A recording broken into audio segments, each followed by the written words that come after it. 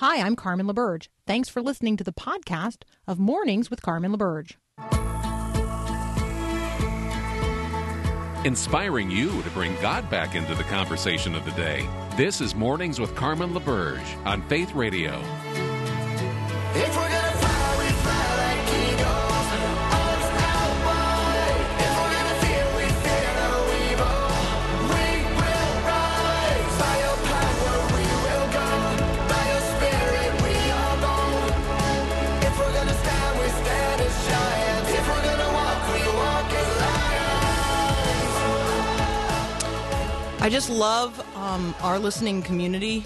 I genuinely appreciate those of you who have been texting in for Jody's direct contact information. If you heard her testimony and it has, it's sparked that desire in you to reach out to her in order that you might access those post-abortive resources for yourself or for someone you love who's been living with this secret that's consuming and controlling their daily life, go ahead and text me at 877-933-2484, and I will send you Jody's direct contact information. So again, you text me at 877-933-2484, and I will put you directly in touch with Jody and the resources that are available to you. If you don't live in North Dakota, it doesn't matter. That's where she is working in ministry, but she's well connected with other post-abortive ministries across the country. And we will absolutely get you connected in your own community with someone who can walk with you through this journey. So again, just text me at 877-933-2484. I'll send you Jody's direct contact information. Prayers appreciated today. This is going to, sound like one of those crazy things, but I have a literal pain in my lower left leg.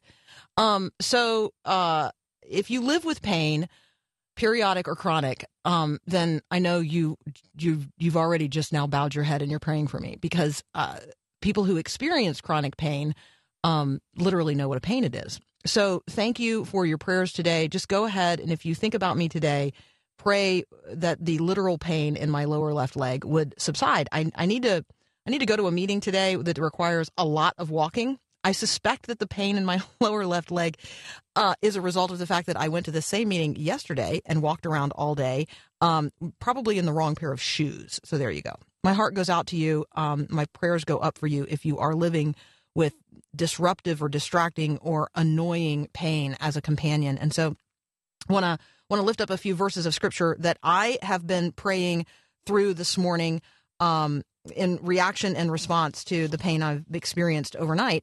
1 Peter 5, 9 and 10. Resist him, firm in your faith, knowing that the same kinds of suffering are being experienced by your brotherhood throughout the world.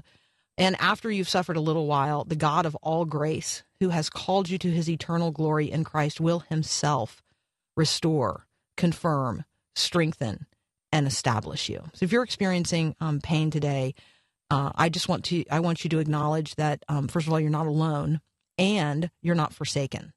God is going to restore, confirm, strengthen, and establish you. You're listening to Mornings with Carmen. I've got Peter Kapsner in the wings. He and I are going to talk about something that's going on in the culture about which you may be completely unaware. And it's this whole cadre, this whole portion of the population that are described as secular monks. That conversation up next here on Mornings with Carmen.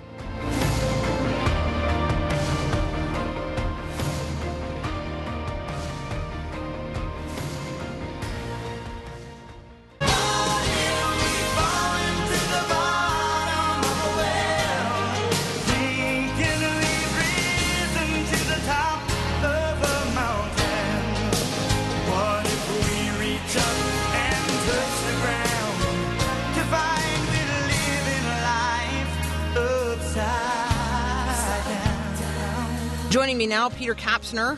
He is a professor. He's also just a good brother in Christ with whom I like to talk about the things of the day. We call this series the 50 Shades of Truth, and today our topic is secular monks.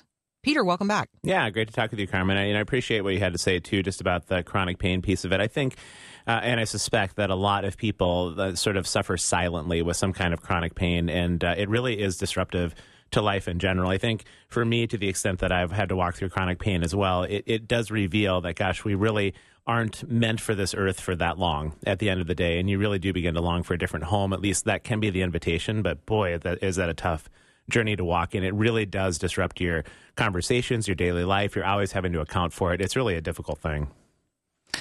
And my sleep. Yeah, right? I mean, all of the above. I don't totally get function it. well without a good night's sleep. And let's just say pain in lower left leg, no sleep. Yeah. Right. Um, So secular I wanna monks. I'm so I curious. know. I mean, Okay. so what did you notice in this article? I'm so curious what you saw. I hadn't Okay, heard this first before. of all, yeah. I did not know this was a thing. I didn't And either. so this is a thing, and I just really want to make people aware of it so that we can engage in a conversation about what's really going on. So Jack Dorsey is the co-founder and CEO of Twitter, Right. Founder and CEO of Square. So this is a guy who is really successful, really smart, relatively young. And it talks about, the article talks about his quote unquote spiritual practices. He wakes up at 5 a.m. He drinks juice made from Himalayan sea salt water and lemon. He then takes an ice bath. He meditates for an hour in the morning and an hour in the evening. On weekends, he eats nothing and drinks only water.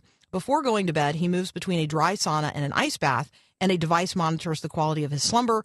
Raised Catholic, he is no longer a believer. He is a stoic, a practitioner of something kind of meditation, and a biohacker. I don't know what that is. He's 43, unmarried and childless, and he has become what the author then describes later in the article as the secular abbot for secular monks. Okay, these guys are in the prime of life, 35 to 45, never and not married, physical specimens, high achievers, world changers, secular humanists, scientific materialists, and experimenting on themselves.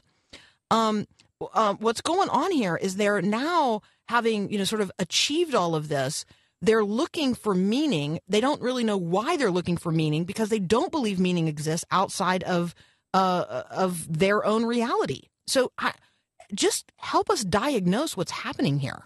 Yeah, I think as soon as you take the spiritual out of the conversation, Carmen, right, that there's a world that exists beyond our material world. And not only does that world exist, but as soon as you take even the idea that there's a kingdom that exists that has no end, that really is the one sort of eternal kingdom, it is the narrow path that Jesus describes, what you're left with is sort of trying to perfect the human condition. And you can do that, and you can live in the illusion of that. Again, it sort of goes back to the chronic pain. I mean, when you're feeling young and healthy and vibrant and vital, and you can engage in all of what Dorsey is engaging with, which really is representative of a rage of sort of physical health practices that there's a gigantic multi-billion-dollar market for, to really try to perfect the human being in this life, to live sort of a perfectly tuned kind of life. But when you are organizing your life towards the things of this world, you can sort of practice this for a period of time, and even, at least according to the metrics of that kind of life, you can achieve success. He probably feels incredibly healthy. He probably feels vigorous in doing his job throughout the day. But you're only forestalling that which is temporary to begin with in so doing. And so you get into your 40s, you get into your late 40s, maybe early 50s, and you realize, I sort of been there, done that. And sort of the old U2 song with Steve Bono, where he sort of cries out in the song, I still haven't found what I'm looking for. And you can search the heights and the depths of this world and not find it. But when you take the spiritual out of the conversation, when there isn't any other anchor along those lines, this is where you head. This is a version of secular humanism, which is simply, we are looking to perfect ourselves and perhaps the best we can perfect the world around us. And it's a forever losing battle. He's worth $5 billion. That's a few more billion than I have, Carmen. Yeah, Maybe you and I it's combined, we could rub our five- nickels together and not be there. This would be part of this conversation, right? Yep. These people are like wildly successful by the standards of the world. And we read, and they have these guys who serve them who are called life designers. That was sort of an interesting part of this. Like, apparently you need counsel and coaching and mentoring, and obviously that's being done by people who are not 5 billionaires. Right. They're self-described life designers. When we talk about being the author of your own life, that's another part of the way that this is described. These best practices are about, optimizing the self and conceiving of nothing other than that which is before you in the now. Yeah, so exactly. here's a sentence. There's no world but this one, no day but today, no self but the one knitted together in this perishable mind-body composite. They're talking about life as if it is just literally the here and the now. And I want to disabuse people of that notion. When we come back, I really want to have you and I acknowledge the supernatural reality of the world and the reality of God and his good design, so that when we enter into the conversations of the day, we're actually prepared to talk about the unseen reality that is available and in which we participate, whether we know it or not. So I'm talking with Peter Kapsner. We're talking about a movement afoot called Secular Monks. If you just Google Secular Monks, the First Things article will populate, and you would be able to read it for yourself. We are going to continue our conversation in just a moment. You're listening to Mornings with Carmen.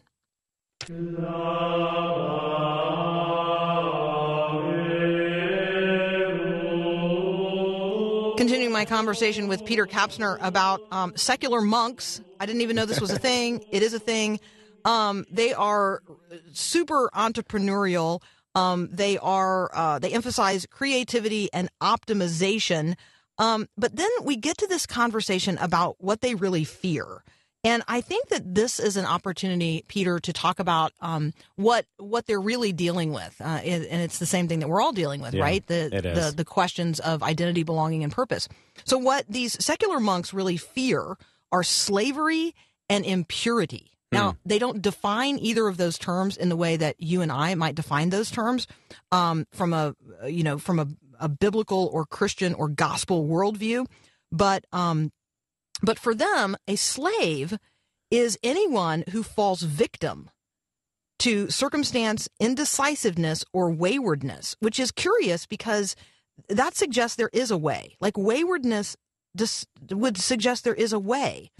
And then impurity would suggest that there is the possibility of purity and something pure, which suggests something other than that which is human. So how do they resist? How does a secular person resist the reality and the constant pressing in of the supernatural on these conversations? Yeah, you sort of do have to go into denial about it at some point. But it's interesting, Carmen, when you look at the biblical text, sometimes I would tend to think of sin as something that I do that breaks one of God's commands. I need to ask for forgiveness and move on with my day. But sin really, actually, from a biblical standpoint, is a power of defiance that is at work in this world. And it is a dynamic power, meaning that it is constantly seeking to enslave. And to the way it enslaves is that it deludes and deceives our thinking about what's actually true. So how do you continue to resist the supernatural? Well, Jesus, obviously, when he walked in this earth, was fully man, but he was fully God. And he would say things like, if today you hear my voice, don't harden your heart. And so the supernatural was pressing in on people all day long in terms of whispering from the voices of heaven about what's really true in this life. And when you continue to resist that and engage in sin as a power of defiance, simply meaning I will not listen to this voice, your heart does become increasingly harder and harder and harder. And it becomes more difficult to actually hear anything, to the point where the biblical text says things like, you are now dead to sin. What does it mean to be dead to sin? Is that your heart has become so hard that you don't even realize that there could be the possibility of a different way of life. There could be a different kind of kingdom to which you attend. And I appreciate what you said, even just about the slavery to something, that they don't want to be enslaved to something. But to be enslaved to something is simply to have to be serving some kind of master. And the reality is, Carmen, we are all in service to something. And nobody is just sort of this autonomous, free individual. We can be even in service to the fact that we're having to pursue freedom all the time. That is what we serve. And the question is not, are we in service, are we not? The question really is, what do we serve? Do we serve ourselves and our sense of optimization and perfection, or are we serving the king of a different kind of kingdom? And if the answer to that question is the former, we're serving ourselves, the way you get there is simply by constantly resisting the voice of God, and to the point where you hardly even hear it anymore. We're talking about secular monks. Peter, I want to read the last couple of sentences and get your reaction and response. This new celibacy, which is in quotation marks here, this new celibacy, or new celibacy is one of the habits of success for these secular monks. Yep. And then there's these sentences. Family life is just constant disruption. You can't sleep soundly when your child wails all night with a cough or a fever, and you can't perfect yourself when you must always consider your wife's needs. Secular monkhood requires a strict regimen, and it's good for a man to be alone. Wow. I mean, I hardly even know what to say about that, Carmen. I mean, that strikes at the heart of the self-absorption of this way of life, where I think the real problem with all of this is that God's kingdom is one that pulsates and is interwoven with love all day long. I mean, the very heart of his kingdom is love.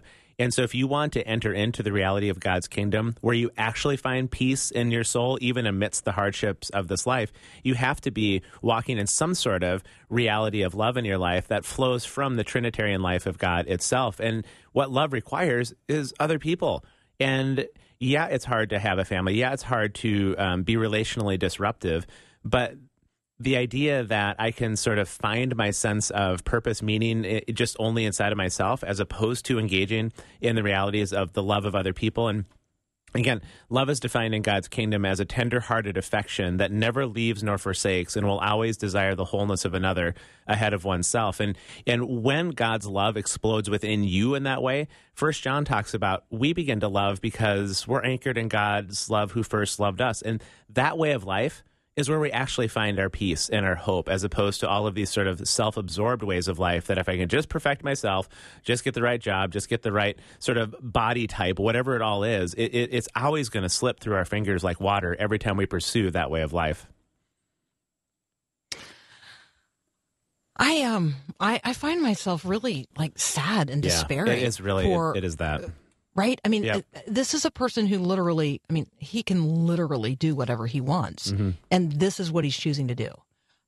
Talk about the choice that's in front of us every single day to either live for ourselves or to live, for God in Christ. Yeah, and we're not brought up that way, right? To be thinking that this is the way of life. And it's such a difficult choice, especially if we've been raised differently, meaning that we do, as you and I have talked about, on many different occasions in different contexts, the idea that we even raise our children that you should be and do whatever you want to do and be whatever you want to be. And so you sort of set up your kids, or we set up our children, even in our country, for a more self-absorbed way of life. I mean, Dorsey simply is sort of the epitome of, or the penultimate example of somebody who is becoming whoever they want to be, empowered by himself. And I sat with a group of young people last night. There's probably about 150 in this room in this youth group. And I say the number simply because you could feel the commonality among a wide group of people. And the commonality was this void of loneliness, this void of purposelessness. And instead of the message being, you can be whatever you want to be, the sooner you give yourself up in service to the King, the sooner that you say yes to Jesus' invitation where he says, here's the deal. If you want to find your life, the only road to find in your life is a willingness to lose your life, to give it all up. It's when he says in that first beautiful beatitude of Matthew 5, he says, you want to know who understands and walks in my kingdom? Blessed are the poor in spirit, which simply means blessed are those who know they don't have what it takes. They are already at the end of their rope. They're not living in the delusion that they can carve out a way in this life that's going to bring peace to the soul. For when you get to that place, and I'm sure listeners know that idea of getting to the end of your rope, as soon as you get there and you acknowledge your need and give up this life, then all of a sudden God greets you with this craziness, which is the realities of his own Trinitarian life that does start bringing peace and love and hope and the real things that abide and persist in this life. It is the only road, Carmen. That's what I was trying to tell these young people last night at a very early age. You can continue to try to achieve and build your resumes, but you will find that hole will never be filled at the end of the day.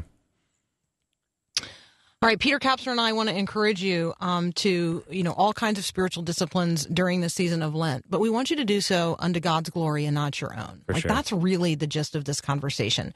Celibacy is a wonderful and positive calling for those who are called to it in Christ Jesus for the service of God. And these spiritual disciplines that someone might subject themselves to for the disciplining both of the body and the spirit, in order that we might be more available and more open to the reality of God and what he wants to do in and through us. Those are all good things. This is a perversion of all of those good things. And I just wanted to highlight the way that this is just literally the truth turned on its head. So, Peter, thanks as always for joining me for this conversation. It was great to be with you, Carmen. Thank you. All right, we got Breakpoint up next.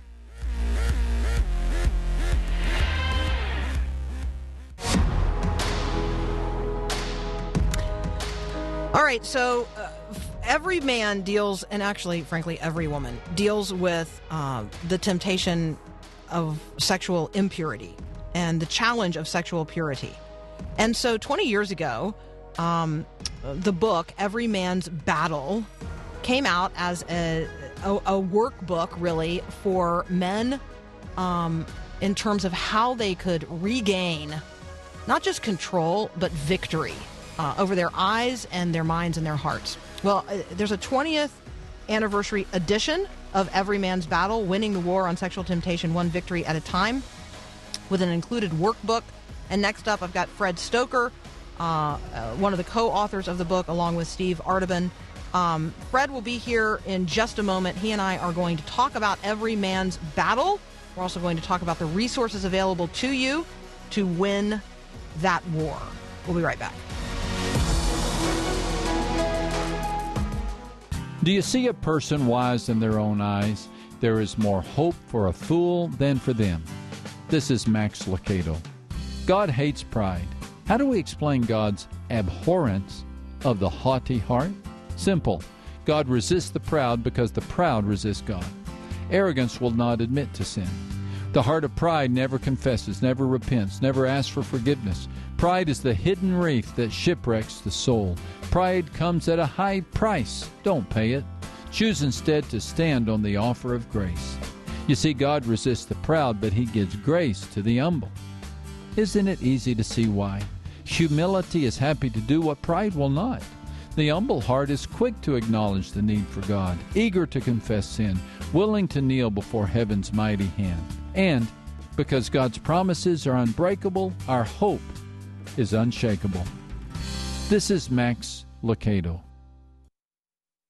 I got an old church choir singing in my soul. I've got a sweet salvation and it's beautiful. I've got a heart overflowing 'cause I've been. So, the challenge of dealing with pornography and other temptations related to sexual purity is real, and it's raging in the culture today. More than 40 million Americans regularly visit porn sites. I just want you to think about that for just a moment. When we think about pornography and we think about the hooks that we know that are set in the mind, when we know how it actually changes the way that our brain works and our body functions in response to the brain, you know, science is now on our side in this conversation that that pornography in all of its forms is detrimental to the human individual, certainly to human relationships, to marriages, to families, and to society writ large. And yet, the porn industry here in the United States of America has an annual revenue more than the NFL, the NBA, and Major League Baseball combined. I want you to think about just the the revenue generators that are the National Football League and the NBA and Major League Baseball. And I want you to think about the combined revenue. And then just pause for a moment to consider that the annual revenue of the pornography industry is greater than those three combined. We are talking about something that men specifically, but women in greater and greater numbers deal with as a raging battle in their lives every single day, and not just every single day, every single moment. There's a moment by moment victory that has to be won, and a moment by moment battle that has to be waged in order for men and women to actually be victors and win the war on sexual temptation in the culture today. And so Every Man's Battle is a book that was released 20 years ago now. And Fred Stoker is not only the author and co-author of the revised edition of Every Man's Battle, but he's also the founder and president of Living True Ministries. Do I have Fred? Yes, you do. Well, thank goodness. That's wonderful. Fred, welcome to Mornings with Carmen. Thank you. sorry, my voice sounds a little bad. I've been struggling with a cold, but I'm here. Well, we appreciate your being here with us, and we very much appreciate this ministry, not only to men but to women. And I would just really appreciate if you would share with us, what we recognize the need, but let's just describe in its most basic terms, what is every man's battle? What is the battle? Well, the battle is simply to find sexual purity in a very sensual nation or world. And, that entails a lot of things. So first of all, we know that means no sex out of marriage, but it goes a lot farther than that. In Ephesians 5:3, the Lord speaks about the fact that we are not to have even a hint of sexual immorality in our lives. And then what that's going to mean is that we're not going to be able to have any sexual gratification from anyone or anything but a wife. And so, especially when we're single, but also later, obviously, when we're married, we need to keep our eyes under control, keep them looking straight ahead, not at women, not lusting, and, to keep all self-gratification in check, and to essentially, in short, handle our sexuality as God would expect us to. So I'm gonna ask the question that some listeners would be asking right now, and that would be: isn't this just completely unrealistic today? People are waiting longer to get married. Some of them are never getting married. Isn't this just a completely unreasonable standard to imagine that we are going to live lives of sexual purity in the world today? Well, like my son Jason would say, if God has called us to this, it must be possible. And I remember him telling me that when he was quite a young teen. And so, he went all the way to the altar without, getting hooked on porn, without getting tied up in self-gratification. My younger son has done the same. And as for me, it's been over 25 years since I've consciously gone to lust after something on the computer or the television, and I haven't done any self-gratification in over 25 years either. So, no, it isn't something that is impossible. It is something that requires some commitment, and it also requires understanding how the male body is made so that you can defend yourself. If you're just going to run out and run through the streets of these cities and, the highways and byways, and you're not going to put up any defenses, sure, you're going to get hooked on sexual sin, and that's not only likely, it's pretty well guaranteed. But if you care about God's word enough, and if you're committed to it, you can do it. I am talking with Fred Stoker.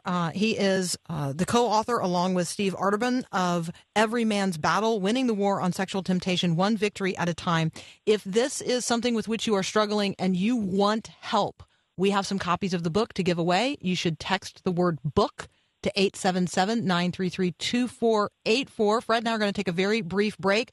When we come back, I'm going to ask him for some very practical guidance in terms of gaining victory with your eyes, your mind, and your heart. That's up next here on Mornings with Carmen. There's always a reason to always choose joy.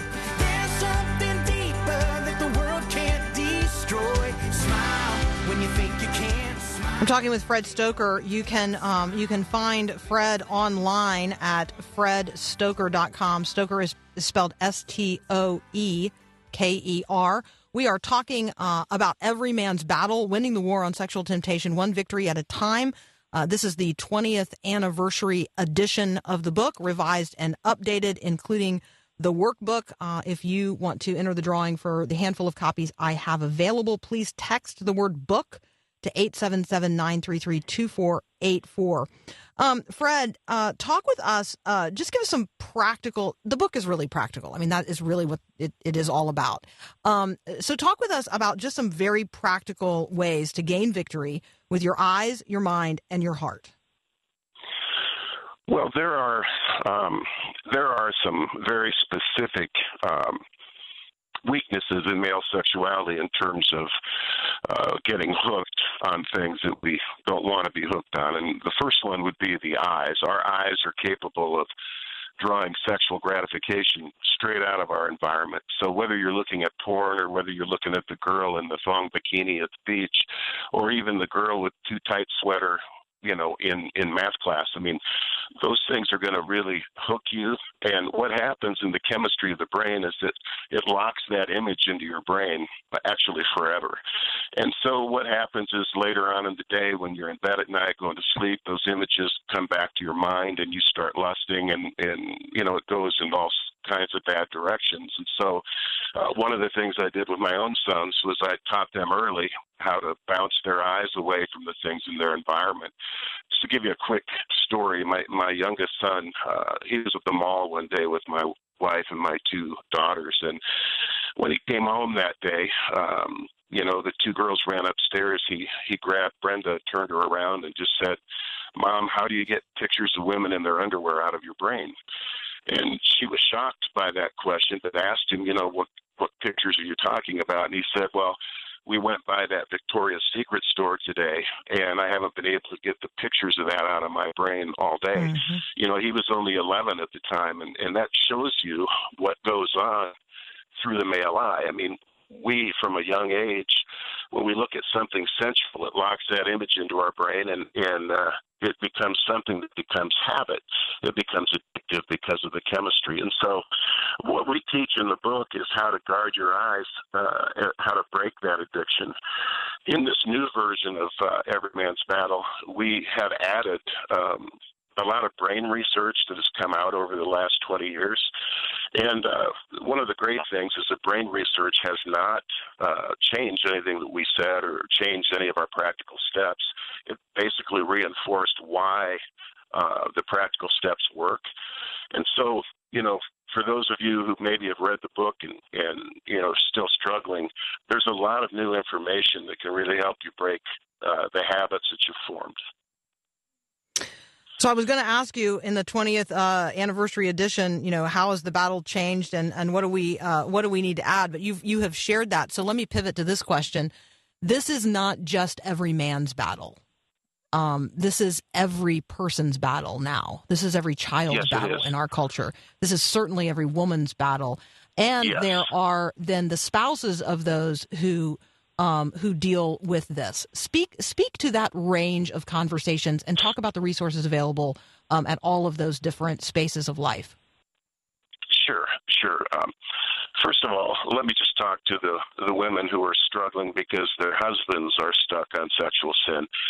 My wife and I wrote a book called Every Heart Restored, which will help you help you understand that situation with your husband, and it's intended to draw you into a position where you're ready to fight that battle with him and to help him win, as opposed to just being completely broken and hurt. So that's the first thing I would say, that my wife always says that when you find out your husband is hooked on sexual sin, the first thing you need to do is to get educated about male sexuality. And that book, Every Heart Restored, would really help you. Now, in terms of sexual sin in women themselves, that kind of brings us to that second great weakness that we have in our sexuality. The first one, I mentioned the eyes. That's primarily a male issue. But there's a second weakness that we have where our sexuality is tied very tightly to our emotions, and it's also tied to the way our brain works. And over the last 20 years, we found that the brain is a lot more plastic and malleable than we thought. And what happens when we look at things like pornography is that it literally releases reward chemicals in our brain that does two things. Number one, it makes us want to experience that again. But the worst part is it builds up neural pathways that make it so that the next time we're in that same environment, it will remind us to get some sex. And so, let's say, like when I was a young salesman, I used to go to motel rooms a lot at night, because I would be out traveling. And every time I would walk into a hotel room, it would feel like, 70 demons had grabbed me by the throat and wanted me to experience sexual sin. But what I found out over time was there were no demons there at all. It was simply my brain being used to getting that kind of thing when I'm in that environment. And so there's a lot of times where we as men or women will sit and we'll think, oh gosh, we're rotten Christians. We can't control any of this. But in reality, you really can. But what it requires is to stop the practice that's putting those habits into place. And one of the things we find with women is that pornographers were never able to hook them back in the 60s and 70s like they hooked men, because women aren't interested in just looking at static pictures of nudity through their eyes. That's not how they work. But female sexuality is built upon relationship. So what the pornographers have done now in the days of computer streaming is that they've now tied romantic plot lines to the pornography. And because the romantic side of it kind of hooks the female heart, she gets into the pornography. And now the same chemistry happens in her brain that happens in the male brain. And so now that they've added the romance to it, now the women are getting hooked. And frankly, I think it's up to over 50% of women now are hooked on pornography and self-gratification. And what we have found is that once you get into that habit, you use that then to medicate other pain in your life, loneliness, disconnection. And so women who are particularly susceptible to loneliness and disconnection, once they get hooked, they're hooked for a while. And the same principles in Every Man's Battle will work for them. But I'm also in the process of writing some things on that right now, specifically for women. So I'm talking with Fred Stoker. We want to encourage you to visit the website, fredstoker.com. Stoker is spelled Stoeker. I do have a handful of copies of the book we're discussing today, Every Man's Battle, Winning the War on Sexual Temptation, One Victory at a Time. It is the 20th anniversary edition, revised and updated, includes the workbook. If you would like to enter the drawing for a copy, all you have to do is text the word book to 877-933-2484. Fred, what you're doing is so important and so valuable and so desperately needed. And so as a wife and a mom and as a person who has, lots of intersections in the culture with numbers of people who deal with this, let me just say thank you. And could we pray for you and your ministry? Oh, thank you very much. I would really appreciate that. Father, we want to lift up Fred today. We want to thank you. We want to thank you for the victory you have given him, and through him, the practical resources that you are providing to others, that we might live genuinely free. I want to pray today for his physical health. Ask that you would heal him today, and continue to equip and empower him and provide all the spiritual resources necessary for this important ministry to which you have called him. Bless his marriage and his family. Bless Brenda and their ministry together in Jesus' name. Amen. Fred, thank you so much for being with us today. Oh, it's just been my pleasure. Thank you so much. Thank you. We'll be right back.